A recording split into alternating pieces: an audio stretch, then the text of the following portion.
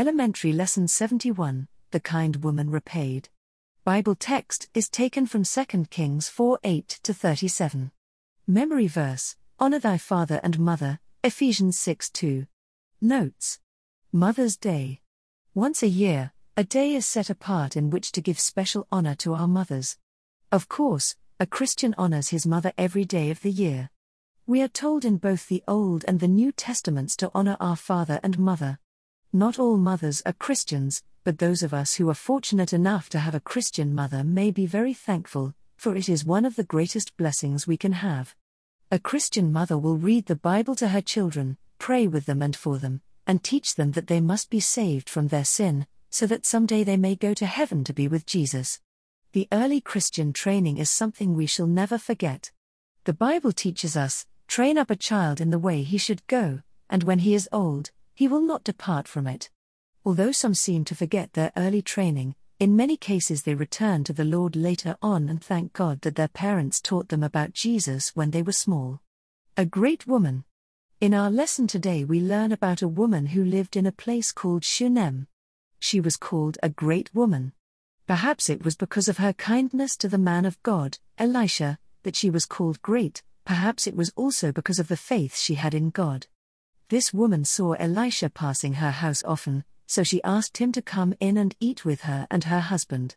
She told her husband that she knew Elisha was a man of God, and she wanted to give him a room with a bed, a table, a stool, and a candlestick in it, so that he would have a place to stay whenever he came. Elisha accepted her kindness and, no doubt, was very thankful. Kindness repaid.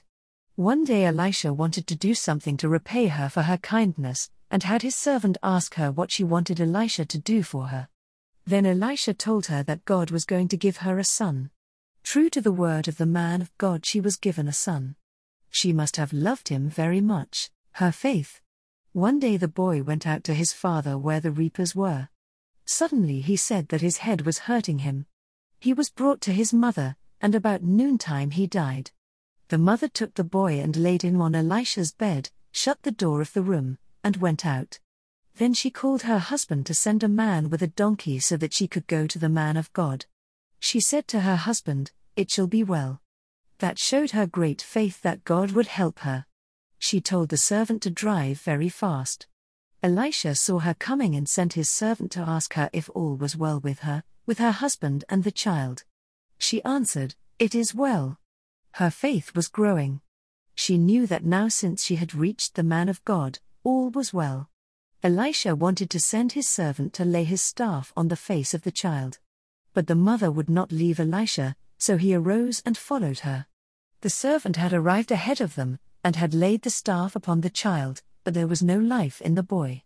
Restored to life.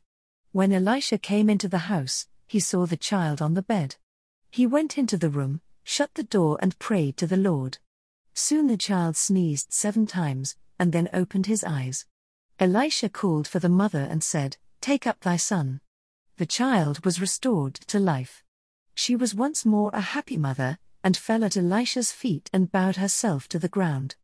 The Lord had raised up the child through the faith and prayer of Elisha, and also through her own faith. Truly, she was a great woman. She believed in God and in prayer. Mothers' prayers.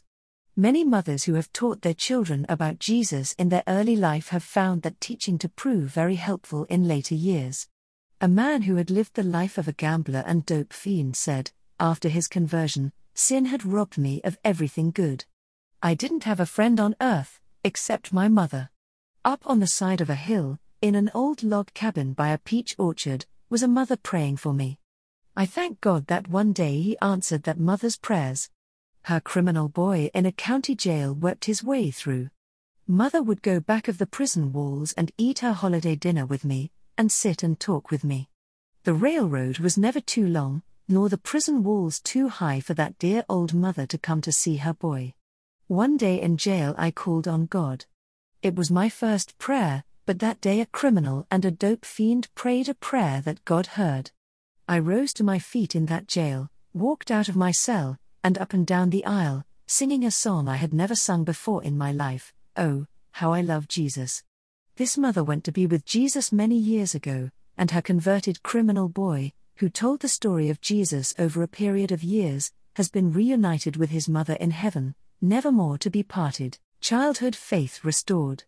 A minister of the gospel today thanks God for his Christian mother and early teaching. He was born and brought up in a mining town, and learned to drink and do many other bad things early in life. His father died when this boy was only 11. His family was scattered, and he was brought up on the cattle ranges of Idaho. Sin robbed him of everything good in his life. He testifies, "For years I hadn't been home to see my mother. I was in a dying condition, a most hopeless sight, my eyes sunken and my head, just a shadow. But I thank God for the memory of one thing, and that was the memory of my mother who taught me about Jesus when I was a little fellow. I remembered the story I had heard at my mother's knee. In a little mining town, in a little cottage on the side of the hill where I first saw the light of day, she told me about God. She told me there was a Jesus, that he was the sinner's friend. She told me that if I ever got into trouble and needed a friend, Jesus could help me. She gathered the 5 of us children around her knees, and every night we would have prayer. She would tell us a Bible story before we went to bed. I never got away from it, though I drifted many years. And somehow in my distress and despair, with every hope blasted and everything gone out of my life, the memory of that day and that story seemed to get hold of me. I was sinking and needed help. I crawled out of that bunk, down onto that old, dirty, greasy floor, and prayed and asked God to help my poor miserable soul. I said, "Jesus, won't you help me? I don't want to go to hell like this. Help me." I never gave up. About 3 weeks rolled by, and one night there was a rift in the clouds. Heaven opened, and the power of the living God shot down into my dead soul and resurrected me, opened my blinded eyes, and started a whole orchestra playing in my soul. I cleaned up the old life. It has been a wonderful salvation. He is a wonderful Savior. He has been mine for many years.